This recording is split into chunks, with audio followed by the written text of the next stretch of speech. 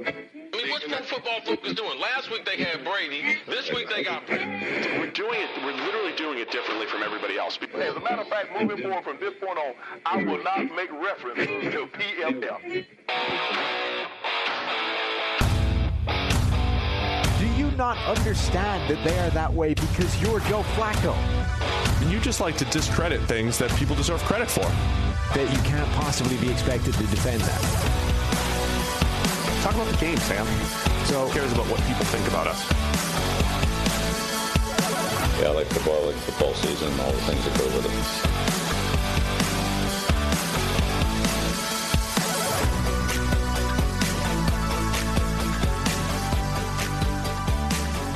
it. Welcome into the PFF NFL podcast. Steve Palazzolo here with Eric Eager filling in for Sam. We're both remote. I'm coming to you live from my mom's basement here, Eric. Where are you at right now? It's not the basement, but it is like my mom's like sewing room. So, nice. You know, we perpetuate the stereotype daily here at PFF, and we do so here at 7 Central, which is great. You get me. This is how you know I love you, Steve. It's early. I'm ready to talk some football. I'm ready to get going.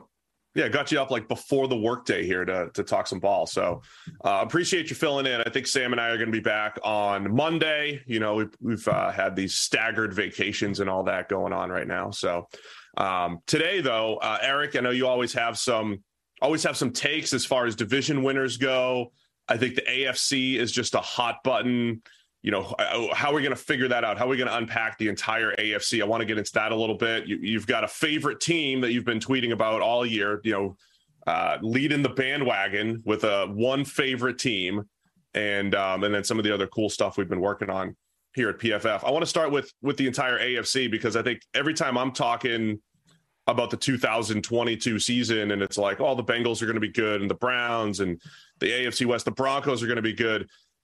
I think there's a lot of good teams there, but at the end of the day, which of these teams is going to have a good roster, you know, have made all the right moves and then have 7 wins, 8 wins to show for it? How are we going to figure out this entire AFC this year?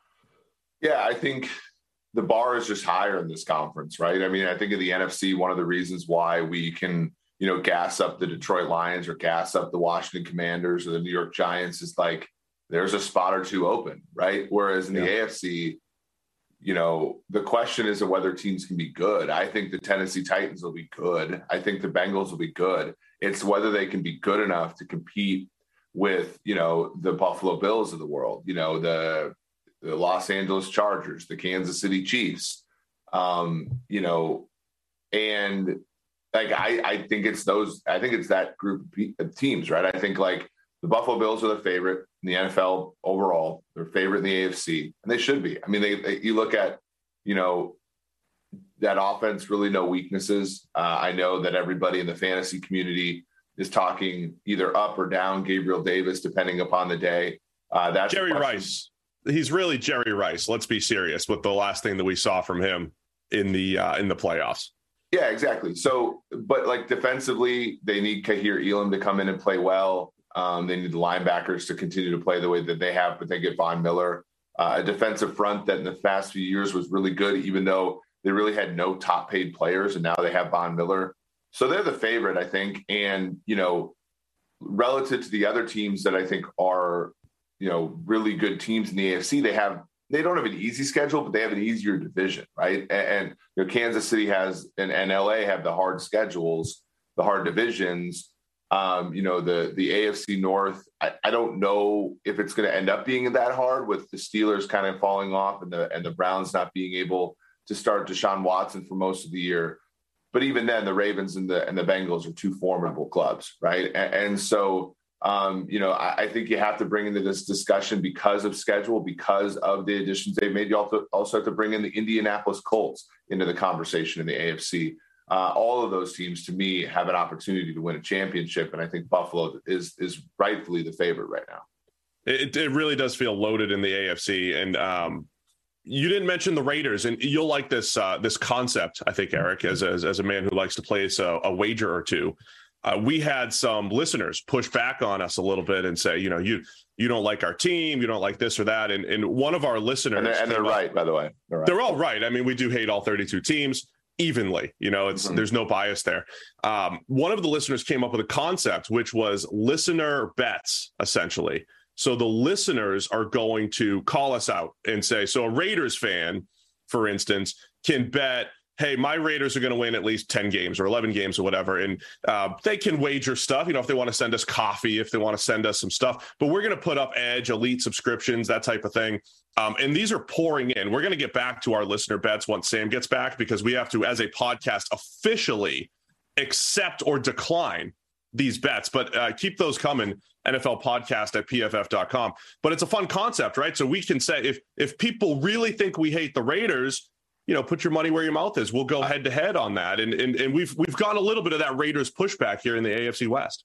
You don't have to tell me. I say that every single time. I mean, like, if you think the Raiders are great and you're irritated that people like me are not, gassing them up the same way we are to the Detroit Lions, then bet those soft numbers, right? If you're a Raiders fan, you can go out there and bet the Raiders at over 8.5 wins.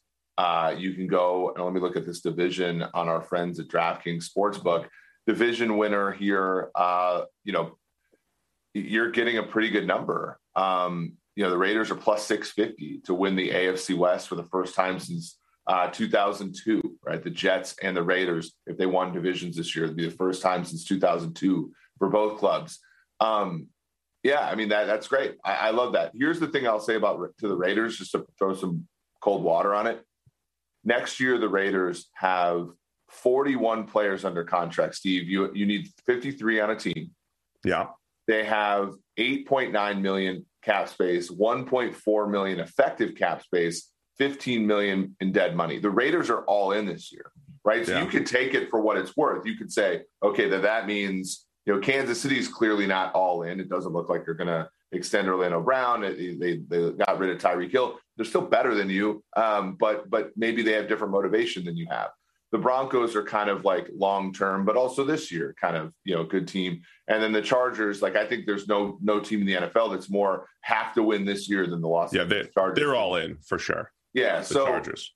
I think if you're the Raiders, you're like, man, you put a lot of stuff into Chandler Jones and Devontae Adams and X, Y, and Z just to be the fourth best team in your division and then being cap held the next year. Like, sorry, Raiders fans, I'm not exactly sure if I buy into the same bets that you do.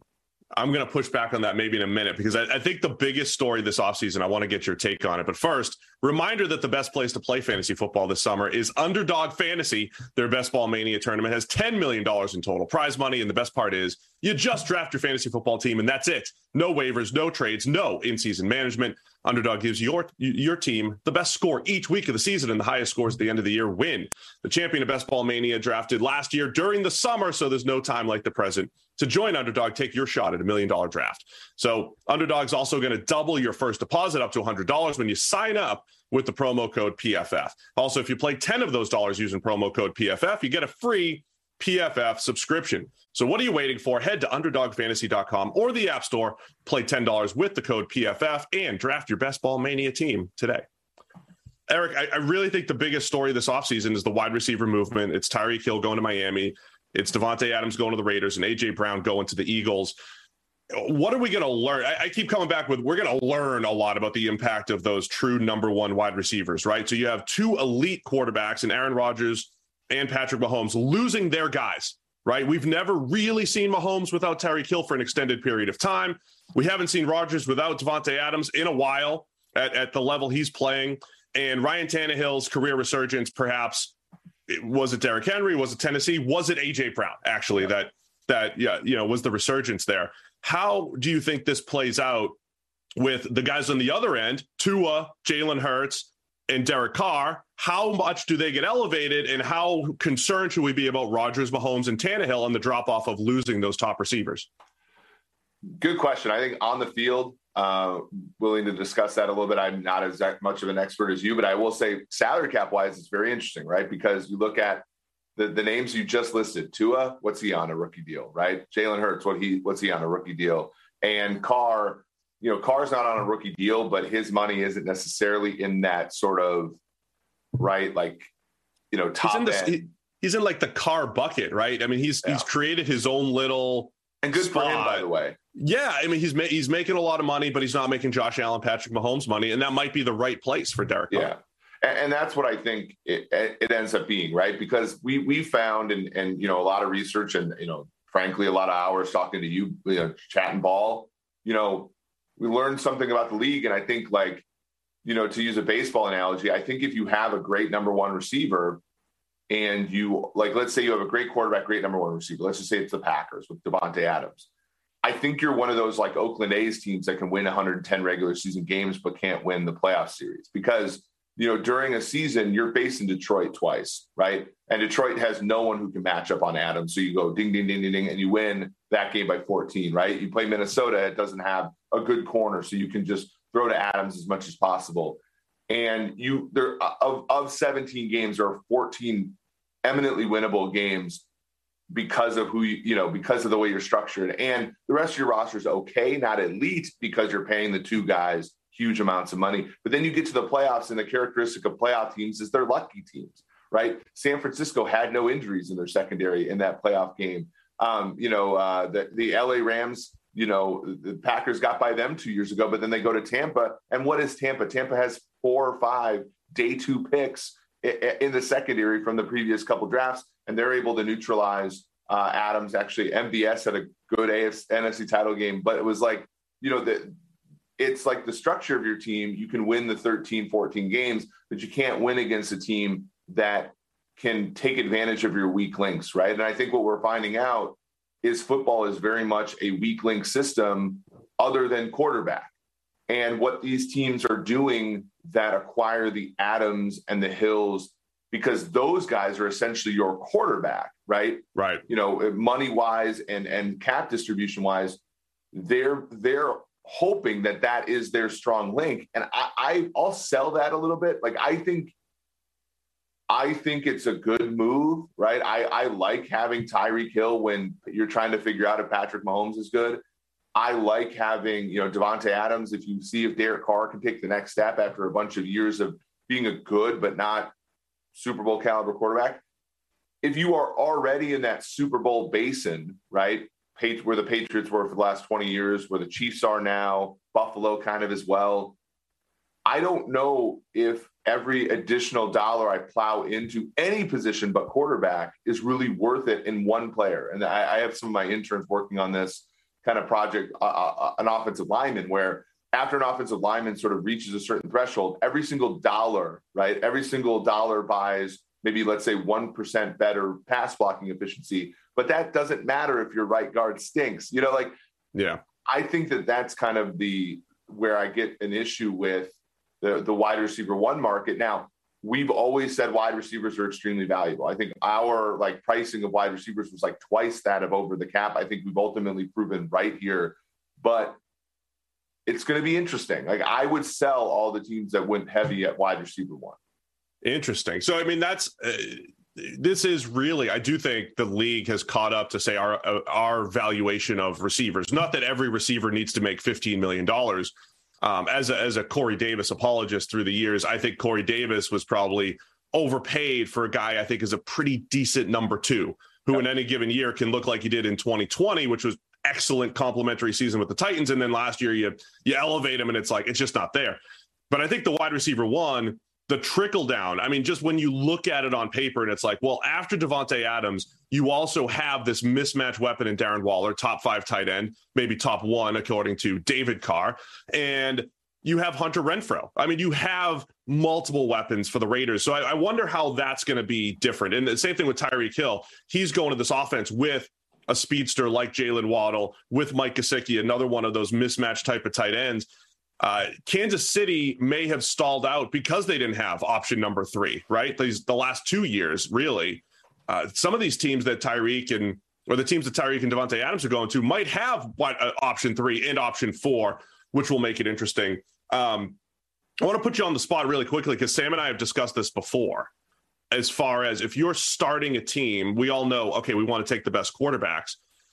but we went through this thought exercise before. What if you had QBs, head coaches, and now I'd say wide receivers to choose from? Is there a point where you drop off, right? You only take the top 10 QBs or whatever it is. When would the head coach come in to play as far as starting a team? Is it after QB 5? Is it after QB 10? Is it after all 32 quarterbacks, right? Probably not. When does the head coach come in, and when does the wide receiver come in? Because I think that's how teams are playing this right now. They're like, hey, I've got a rookie contract, Tua, like you said, my quarterback is Tyreek Hill financially, and that's the way we're going to get the most out of Tua. So, where do head coaches and wide receivers rank, do you think, off the top of your head, as far as team building starts after the top quarterbacks? Yeah, so if you go, let's say, and I'm going to say, my prior is that Brady and Rodgers are going to play long enough for this to be okay, right? Yeah.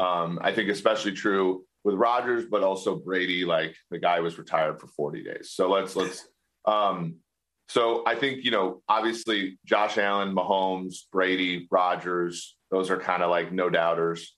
I think Burrow, Herbert are in that sort of next category. I think this is where it sort of gets a little bit tricky. Let me actually. You don't have to be specific. I mean, I think at any given time, right? There's 8 to 10 quarterbacks that you would take. Yeah, right? But I actually want to give out a number here, but I want to make sure that I have it up to where my numbers are here. So because I want to get to the last group, which is sort of going to be my point, which is I think that there's a group of 2 players where this actually becomes a deal here. And okay, here we go. So I think you go, Russell Wilson, Deshaun Watson, assuming everything's okay. Yeah. And then you go, and not everything's okay, but assuming that all the suspensions are over with. Right. He's going to play football. Right. Then I have Lamar Jackson. I firmly would put Lamar Jackson over that group. And then I have 2 guys where I'm not thrilled with this choice, but I would do it anyway because I think with these 2 guys, you can win a Super Bowl. Some years it's going to be frustrating as heck, though. And that is Dak Prescott and Matthew Stafford. I think with Matthew Stafford, you sort of showed last year that when things came together, it wasn't pretty all the time. The Titans Sunday Night Football game, the Jaquiski Tart throw, the meltdown against the Niners in week 18 and all that kind of stuff. Yep. But, he's talented enough to win a Super Bowl. I think Dak Prescott's in that range as well. My issue is obviously we haven't seen it yet, but I think he's good enough for that. I think everybody after that. So I would probably take a head coach or build a roster before I went with Tannehill, Carr, Cousins. Ryan's interesting, but I think he's kind of over the hill. Murray's another at this one. age. Yeah. I think Murray's another one where I was on Locked On Arizona, and I think I probably didn't make a lot of friends when I said, I think it's a bad bet to give Murray the max, and ultimately, you and I would say, hey, let's get a guy a middle-class quarterback contract if he's that way. But we live in the real world where no one other than Blake Bortles has been a number 1 pick and gotten kind of less than the max or more than the, hey, Jameis, here's a couple million a year, that's kind of how it's been. And so if that's the Boolean I have to make a choice with, I'm going 0 on Kyler. I'm letting somebody else see if they can make Kyler into something on $45 million a year. Explain to my listeners what Boolean means, Eric. Come on, man. You can't use jargon over here. PFF NFL podcast. I know 0 or 1. Yeah. A variable yes or no. 0 or 1. True or false. I know. It's a bold move. I want to get to I think Sam and I landed in a similar spot. We talked about this maybe over a year ago, and we kind of got to this. Whoever the top 8 or 10 quarterbacks are, I would take them first. Right. I mean, I don't know how much you learned from, say, Brady being away from Belichick for a couple of years, but the fact that Brady went on to elevate Bruce Arians, say, to a Super Bowl, champion winning quarterback, I think it helps confirm the value of the quarterback outside of the head coach. Not that Belichick doesn't deserve credit for finding Brady, for creating this world where Brady can flourish and all this stuff. But when you have that elite quarterback, they can elevate the next head coach, right? Whereas Belichick's not. We'll see if he ends up winning Super Bowls with Mac Jones, but they weren't a Super Bowl contender the 2 years after Brady. Right? I mean, we see the value of the quarterback maybe over the head coach. Well, and you're of the belief, right, that you would like that. It is the first X number of picks that are quarterbacks, and the teams that have to end up picking head coaches are worse off than the teams that get to pick the quarterbacks. But they're better off than if you say, all right, we're starting a team with Ryan Tannehill on $40 million APY like that. I mean, right. I sort of, this is kind of, again, this is my sort of, this is where I think Stafford is kind of Stafford's at the boundary, because the Lions didn't prove, but they sort of gave a lot of evidence to the idea that you can't build around Matthew Stafford. You can put Matthew Stafford on a winner and win. And I think that's kind of I think that there's some dysfunction in Detroit, of course, or there was. And so that kind of but Stafford was there for a decade, right? So, and they were, 9-7. I mean, they fired Jim Caldwell because they were too mediocre, right? More than they were just like the Detroit Lions. So, but, Dak, and the question is, can you build around Dak? Because that's kind of what Dallas is trying to do now. Can you build around a quarterback is maybe the answer. And I think Dak and Stafford are at least not hard nosed for me, whereas Carr, Cousins, Tannehill are hard nosed. I can't build a team around them. So I'll start with coach, and then I'll try to catch some luck later on. Do you think receiver jumps into that equation at any point there, similar to head coach, with the just the top 5 receivers, whoever they are? Yeah, because there's not a head coach. There aren't that many truly difference makers at head coach, right? There's, Andy Reid, Belichick, Tomlin, Harbaugh, John Harbaugh, McVay. I think Vrabel's in that discussion now. Vrabel's one that's really good, right? I think ultimately, and this is somebody who, I constantly try to make sure that my opinions reflect what I think the reality is. I never thought Vrabel was that good. He had the problem, he had the punt against the Ravens in the playoffs 2 years ago. That was bad.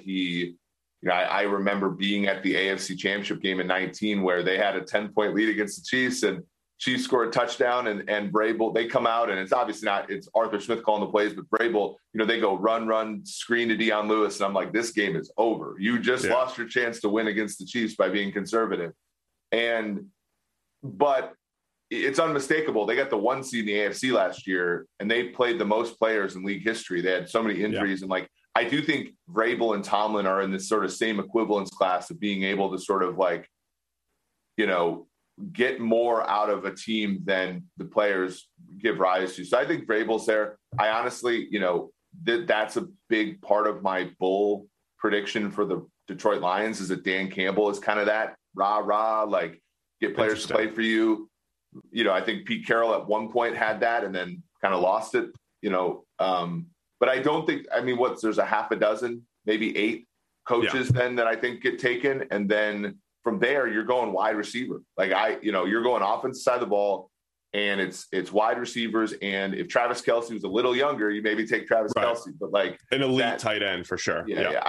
Kyle Pitts could be that player. I think Mark Andrews can be that. I think Mark Andrews showed last year that he's really freaking good. He's QB proof, right? They had Josh Johnson coming off, team number 87, and it shows how important development is in the NFL, because I think most of us believe that Andrews, who wasn't even the first tight end taken by his own team that year, was just kind of a guy that was the beneficiary of an offense that gave tight ends layups all day. But ultimately last year, he did most of that. He did a lot of that stuff on his own, and I think proved a lot of people wrong in that regard. I keep going down these quick rabbit holes, but when you're evaluating head coaches, how do you balance what you can see versus what you can't see? Because I think it's easy for us as analysts to just focus on the 4th down stuff, right? And we could put head coach rankings out there, here are the guys who go for it on 4th down the best, and all of a sudden it's but that's a fraction. It has a big impact on outcomes, but it's a fraction of what they do. How do you balance the stuff you can see, which is in-game decision-making, versus the fact that they're really the CEO of the team? It is about getting the entire team to play, putting the players in position to succeed. And there's a whole bunch of stuff that we don't see. Is it really as simple as here are expectations, here's where they landed? Because I guess when you get back to Vrabel, they keep exceeding expectations, right? They shouldn't have been in the AFC Championship in 2019. They shouldn't have been the number 1 seed last year. Whether he's going for it the right time or not, at the end of the day, Mike Vrabel, like a Mike Tomlin, that's the proxy I always use for those two. They just end up getting the most of whatever's on the field. So how do you balance that? What's seen versus unseen when evaluating coaches? Well, and even I think Belichick is sort of in that same class where they're like, they're finding an edge somewhere that I'm not seeing, right? It's player development. I always talk, I think the biggest hidden edge in NFL right now is somehow figuring out player development, because the NFL is going out of its way to tell you it doesn't matter, right? Like that we live in a potato chip league in the NFL where, you draft a guy. If he's good, you play him for 4 years. If he sucks, you just draft another guy and play him for 4 years, because, unlike, 20 years ago, let's say, like draft picks are super inexpensive, right? Both trades and money. So like there's player development that maybe we're not taking into consideration. There's obviously the motivational aspect. I think that the hard part is, and we're seeing this a little bit with Belichick. I know it's sort of sacrilege to say this to a Patriots fan or a Brady fan or whatever, wherever you would classify yourself right now. But like Belichick has lost a little bit of the in-game stuff. Like he doesn't go for 4th downs or anything the way at the rate he did back in the day. The Indianapolis game in 2009 comes to my mind. And the league is sort of like the league is sort of eroding some of his other edges, right? Like when he was like, hey, I ran the 3-4 because no one else did. And I can get Ted Washington cheap, and I can draft Ty Warren, and I can draft Vince Wilfork, and I can, play with players who no one else wants, but are amazing to me. Like we're seeing that edge erode a little bit. And so with that, like I think the Patriots were lucky that Brady went from being, in my opinion, like a 7 out of 10 quarterback to a 10 out of 10 quarterback during that evolution, because that ended up buoying the Patriots. So I think if you're not like a tactician, like a true, like a Shanahan, McVay, Reed type of guy, and you are more of a motivator and more of a interpersonal guy, Tomlin stood the test of time, but I don't necessarily know, like we've seen Carroll fall off. So that would be my case against the Titans, would be that I think Vrabel's great at that, and I think it's hard to sustain. I could be wrong. Gentlemen, all men strive for gold in their life, right? Gold medals, gold watches, gold everything. However, there's a certain type of man that goes the extra mile. He walks with the confidence of an eagle and giggles in the face of danger. Do you guys have this read at the on the PFF forecast? He's a big hairless winning machine, Eric. When he unzips his pants, he sees platinum. That's right.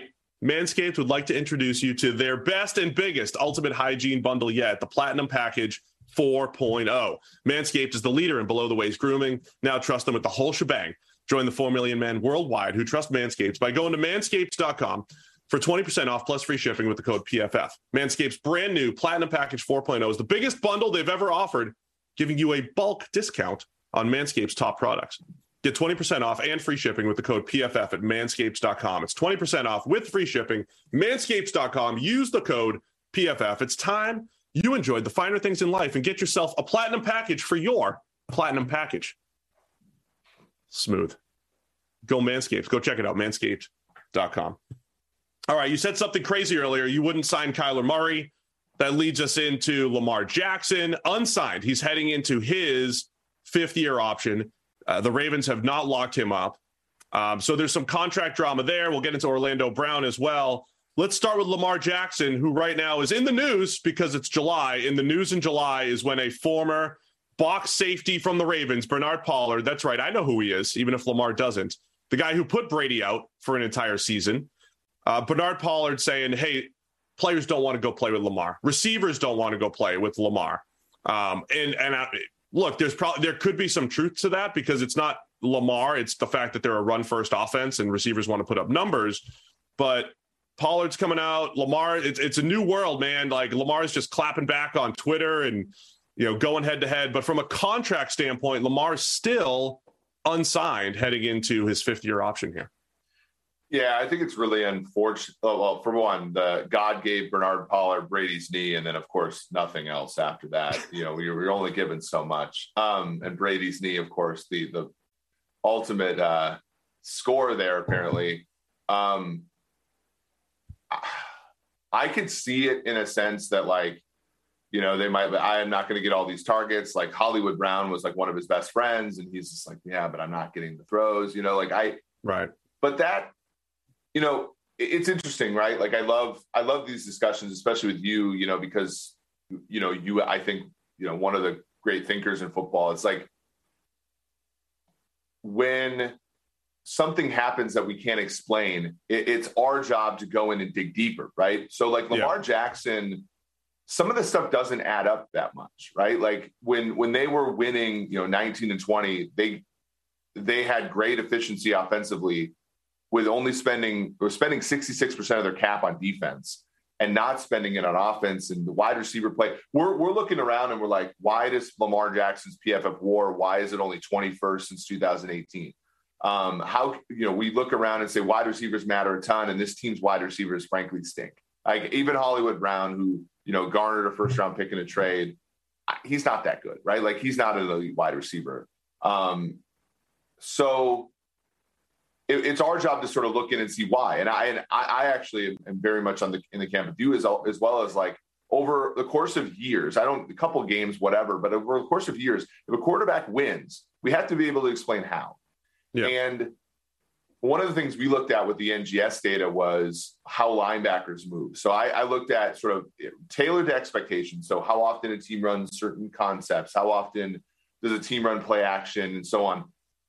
How voraciously do linebackers flow, both in the run game. So after 2 seconds, how close are they to the running back relative to what you'd expect? And then in play action, how displaced do they get on play action? And in theory, you want these linebackers displaced. You want them moving. You want that middle of the field, as Lamar showed in 2019. The middle of the field is the most valuable place in football. And if you can pepper the middle of the field with throws, you are going to be efficient. Last season, Jimmy Garoppolo had two big time throws and 15 turnover-worthy plays on 10 to 19-yard passes. And he had an NFL passer rating of 107.4 on those throws. So even if you suck at throwing the ball over the middle of the field, if you do it enough, you are going to be an efficient offense. And what I found amazing was because we have NGS data back to 17. So we can see Flacco in 17, we can see Flacco in 18, and then we can see Lamar, and then we can see Hundley. Teams have progressively, in the switch from Flacco to Lamar, have stopped moving on play action and have stopped moving against the run, right? So their linebackers just sit still. And it's gotten worse as the seasons have progressed. So one of the things is, okay, Lamar Jackson is such that every defender is more stationary than they were before, right? That's not showing up in our data, right? That's not showing up in our traditional data. That's not showing up in passer rating. That's not showing up in QBR. That's not showing up in anything. But it's an explanation for why Gus Edwards is like 5 yards a carry every year. It's an explanation as to why, Mark Ingram, who is just an okay running back, right? Let's be honest, is getting 1,100 yards for that team. It's an explanation for why, even though Lamar, we can clearly look at some of his underlying passing data and say, there's a little bit to be desired here. It's why that team can win with him, right? And so I'm of the belief, and I know that the Ravens, Eric DeCosta, EDC, every dollar counts. Like, I think that is their mantra. And I think, unfortunately, because Lamar is so polarizing, the Ravens being extremely diligent here and turning every stone, I think it sort of confirms priors for some people. I think they end up getting a deal done. And I think the Ravens end up being okay still, with Lamar. And I think if the problem is like there's one projection here that we all have to take into consideration, and that's, can Lamar stay healthy? Because he is unlike any other running quarterback in the history of the league. When Mike Vick in 2006, our first year of collecting data, when he rushed for 1,000 yards, 3/4 of it were on scrambles. When Lamar rushed for 1,200 yards in 2019, 2/3 of them were on design runs. Like, we're just in uncharted. He's not a scrambler. Yeah. Yeah. We're in uncharted territory with him. And we can't sit here and be like, oh, Lamar this, Lamar that, and then also be like, hey, running backs this, running backs that, and not kind of project a little bit onto him. I know his yards before contact are way higher than a normal running back. He's not being hit by linemen that much, all that kind of stuff. But we saw a little bit of it last year. It's just hard to stay healthy when you are playing that style of football at the quarterback position. So, last year at this time, we had, you get the anonymous source who's like, hey, I think the league's going to adjust to Lamar Jackson. And of course, you get some overreaction in the social media world when you hear phrases like that, thinking, the Lamar, you can't adjust to Lamar. The league's going to adjust to Lamar Jackson. But you're actually given some data that's saying maybe they have adjusted to that offense. And whether it's Lamar Jackson or Josh Allen or Joe Burrow, any quarterback that has success. And we've seen a lot of this in recent years, right? The year 2 success for Josh Allen, it was year 3, but Carson Wentz peaked in year 2. Lamar so far has peaked in year 2. Joe Burrow's coming off of year 2 Super Bowl Patrick run, Mahomes highest rated year 2. Patrick Mahomes technically peaked in year 2, right? I mean, he hasn't fallen off a cliff, but his best year was his second year, first year as a starter. His yards per attempt have gone down every single year since he started. So that is the NFL does adjust, right? Right. They completely changed how they played the Chiefs last year defensively. You're describing how teams might be playing the Ravens differently. This has to be a part of consideration, right? So when you're talking, I think Lamar Jackson is a transcendent talent in that his skill set is unique. Right. There's nobody that runs like him and that you can build a rushing offense behind. You can build one around Jalen Hurts or Taysom Hill, but not at the Lamar Jackson level. But do we think that my point is, do we think that the Ravens are actually concerned that, look, we've got a cool tool in Lamar Jackson where we can run the ball more than anyone else. We can run a unique offense, but it's eventually going to be capped and limited. And as the NFL adjusts, we're going to have issues. Is it that? And then my other question from Lamar's standpoint is I wonder how much it's just, what does he want? He's looking at this like, dude, I was an MVP in year 2. And, I'm nobody else has done what I've done. We had the best team in the league. We'll do it in the playoffs once we get there. Lamar's confident. And quarterbacks want different things, right? Mahomes and Allen both seem to want that long-term deal. They want to be the face of the franchise. They want to be there for 15 years, Kansas City and Buffalo. With Dak, it seemed like Dak with Dallas wanted to, maximize his value and hit the open market again at some point. And, so does Lamar want different things than the Ravens? Do the Ravens want a short-term deal? Lamar wants long-term. Is it vice versa? I mean, to me, that's part of the equation too. How much is what Lamar wants a factor in here where they don't have agreement? Well, I can tell you the Ravens' thought process is they're using all the tools at their disposal, right? You look at, and I've had conversations throughout the league where it's like, the cautionary tale is, and the cautionary tale is Jared Goff. The cautionary tale is Carson Wentz. It's, and I think that one of the important things, we must have talked about this on the show before, but like the quarterback contract extension is a trophy more so. Well, it's obviously great money for the quarterback, but it's for the general manager as much as it is for the coach or for the player, right? And it's less so, right, for a guy like Lamar because Lamar wasn't even the Ravens' first round pick that year. But like for a guy, and Dak was another one. There's and our guy Brad Spielberg, who you've had on the show, is fantastic. He's shown this. Like the further you get down the draft rung, the less like the general manager himself is trying to confirm his own priors, right? But a lot of it, but I think when you look at the Ravens, they look at the Rams and say, well, what the heck were you doing? You had 2 more years of team control and two franchise tags, and you went all in on Jared Goff right away when it's not clear that you had I think you and I both agree the biggest, most difficult problem in sports analytics, the most important one in football, is not whether or not this quarterback you draft is good. It's whether the quarterback you drafted, supported on a rookie deal, who is competent, is good enough to win with when you don't have that. And right. I think the Ravens got lucky a little bit last year, and they had something of a natural experiment, which was you lose both corners, you lose your left tackle, you trade away your right tackle, all the running backs are gone. wide receivers stink, and you're 8-3 and in the 1 seed in the AFC, despite the fact that Lamar didn't play all that technically well during the part of the season.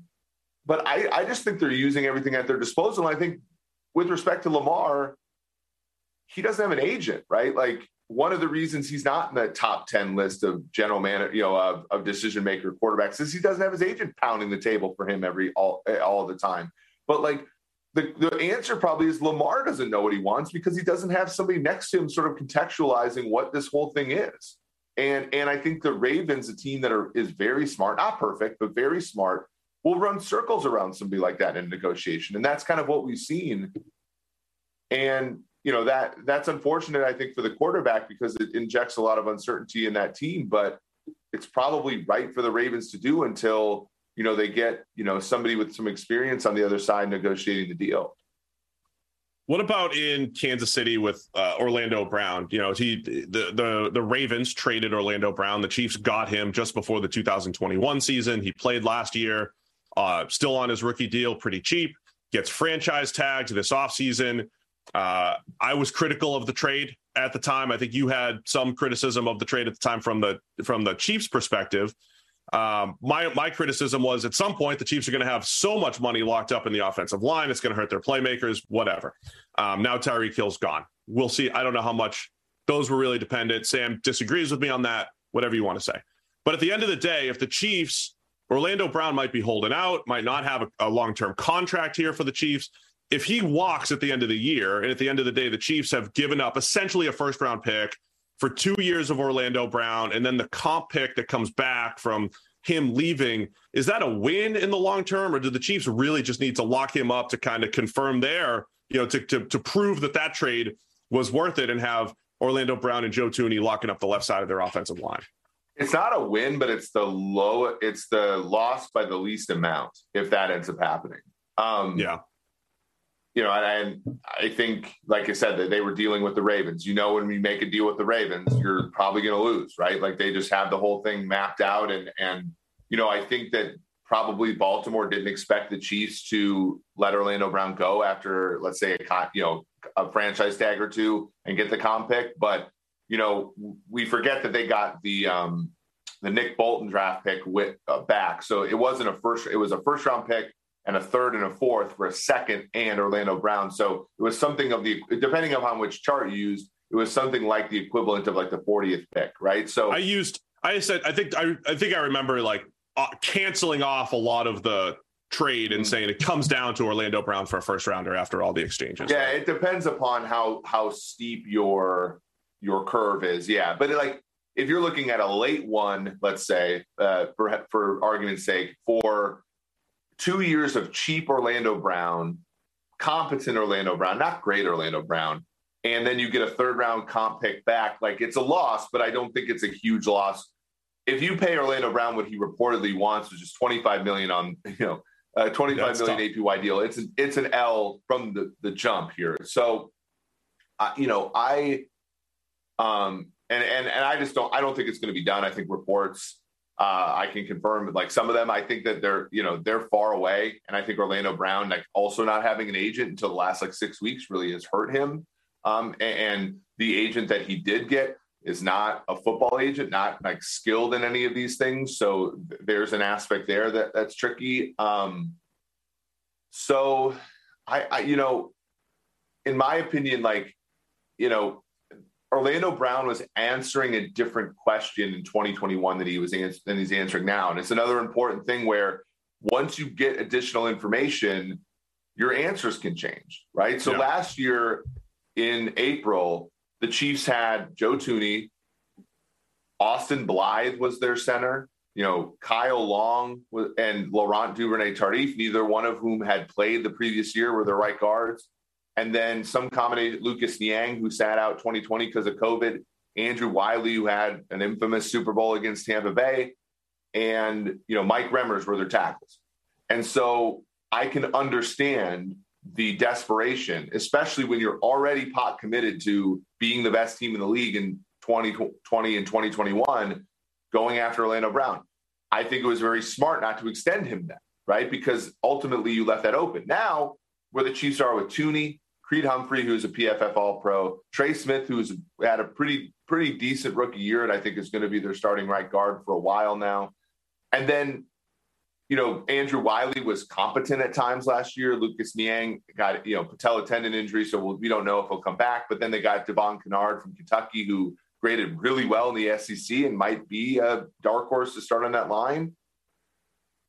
Now the question is, do you need Orlando Brown when you have an offensive line with 3, maybe 4 competent players? I think the answer is no. Like, I think they're perfect. I don't think it's great if he sits out the season, but I don't think it's a catastrophe. Whereas last year, the betting markets had in the first round 6.5 offensive linemen being taken. It ended up being 5, and one of those 5 was Alex Leatherwood. I think that the Chiefs looked at that group and said, there isn't a starter where we're picking. And It's probably worse to trade up for a guy, let's say like, and he ended up being good, but the guy for the Vikings, not Rashawn Slater, Christian Darrisaw. They trade up for Christian Darrisaw. Like, are we, that's another Brett Veach trade up that we're a little bit nervous about, right? So I think that ultimately, they were in a bad spot. Like, and sometimes you're put in a bad spot. Mitchell Schwartz and Eric Fisher both get hurt the same year. They had been your tackles forever. They made a play. I think that, obviously it was negative EV, but they're not compounding it right now by sort of tethering themselves to a decision they made last year. Interesting. They might, because I part of my criticism was I felt like they were going to feel the need to lock up Orlando Brown, and it was going to really affect them long term, but it might end up being the right play. I like the idea of looking at moves from a 50,000 foot view, which is like, what were you doing at the time? What did you get from your trade? And then what did you get in return? And maybe it's not that bad. And then the point you make about Creed Humphrey, Trey Smith developing as rookies does give a little bit of leeway maybe on that offensive line. I want to get into some of your takes. I know you have an article about division bets, division totals that you would take on PFF.com, some of the teams that you like, and you have been pounding the table for the Lions. What does that mean, so to speak, right? When traditionally, before we got into the betting and gambling space and everything, we only talked about, hey, here are the teams that we like, right? We think this team is good. They're going to win 10 games. We think they're good. You're looking at this from a market standpoint. What is it about the Lions that have had you on their bandwagon this offseason? And is that a bandwagon that our listeners can still jump on, or has the market corrected to your takes here, Eric? With the Lions, a little bit, not as much as I think. And in fact, our friends at DraftKings have not moved the Lions playoff, playoff price. It's still 4-1. For those that don't have a ton of experience betting, for a long shot like 4-1, the probability you need to believe that that's true is 1/5. So 4 + 1, so 20%. We make it more like 27%. So you're like a 7% edge is a solid bet to make, right? And so that my love for the Lions is mathematical in nature, not necessarily just like, and then and that's again, like, I have numbers that come out, I'm like, oh, Detroit kind of looks good, and then you try to come back and say, okay, well, why what is the and you look at that team, it's like, there's a lot of talent on that team. You have 3 first-round picks on the offensive line in Decker, Sewell, and Ragnow. You have, Hawkinson's a top 10 pick at tight end. And we know, tight ends aren't always who they come out as, right? Like, most tight ends are usually, when you draft a tight end that high, and the Lions know this as well as anybody, you're drafting somebody else's tight end most of the time.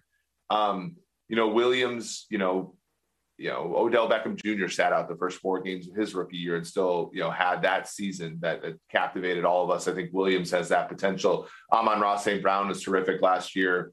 DJ Chark's a player that, can make a difference. And Jared Goff, I think last year when Ragnow sat a lot of games, Decker sat a lot of games, and Sewell was kind of piecing it back and forth, and they had a tough schedule, he is not as good, right? And take away a little bit of that pressure. Now they have the second easiest schedule in the NFL. Only the Giants have an easier schedule. The Lions' average game is 0.7 of a point easier than the average game on a neutral field.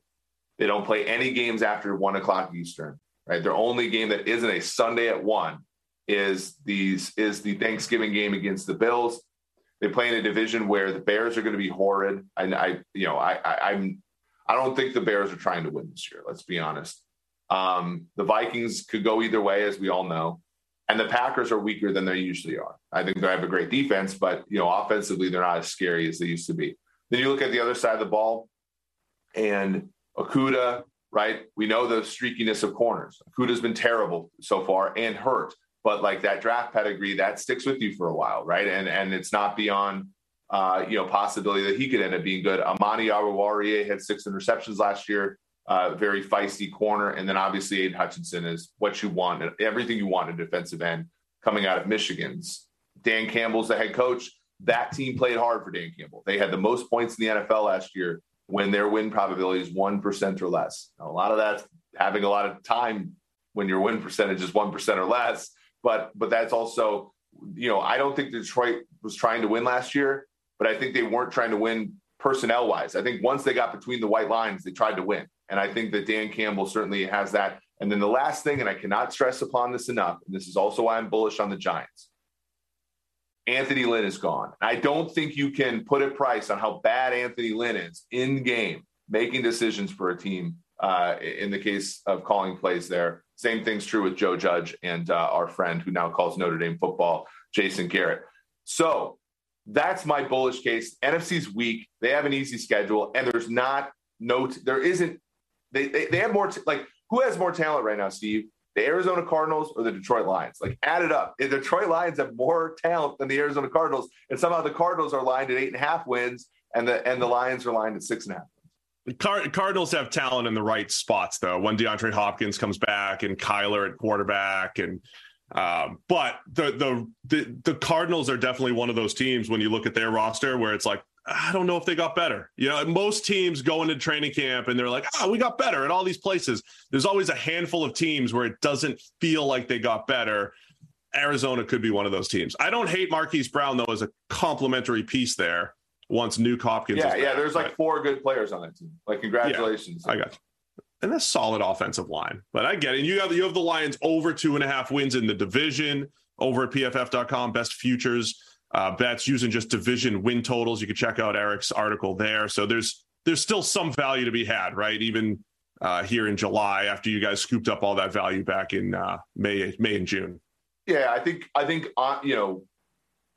what I would advise bettors this time of year is, you only have a month, right? If you're itching to bet some futures right now, I would lay off of them just because they're picked around. There hasn't been really any news for the last few months, so those numbers are beaten into place. Wait until Carson Wentz breaks his foot.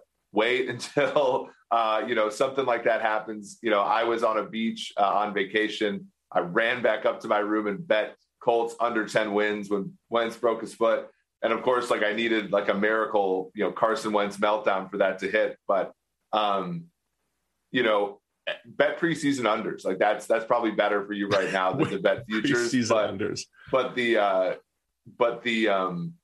there are still some values, and the new markets, I think, where you want to look. That's why I was looking at division wins, because you look at that NFC North, and if you bet over for the Vikings, the Packers, and the Detroit Lions division wins, you're basically just saying, hey, the Bears are going to suck. But everybody's already bet into the fact the Bears are going to suck in some markets, so you got to bet into a different, market for that to really give you an edge.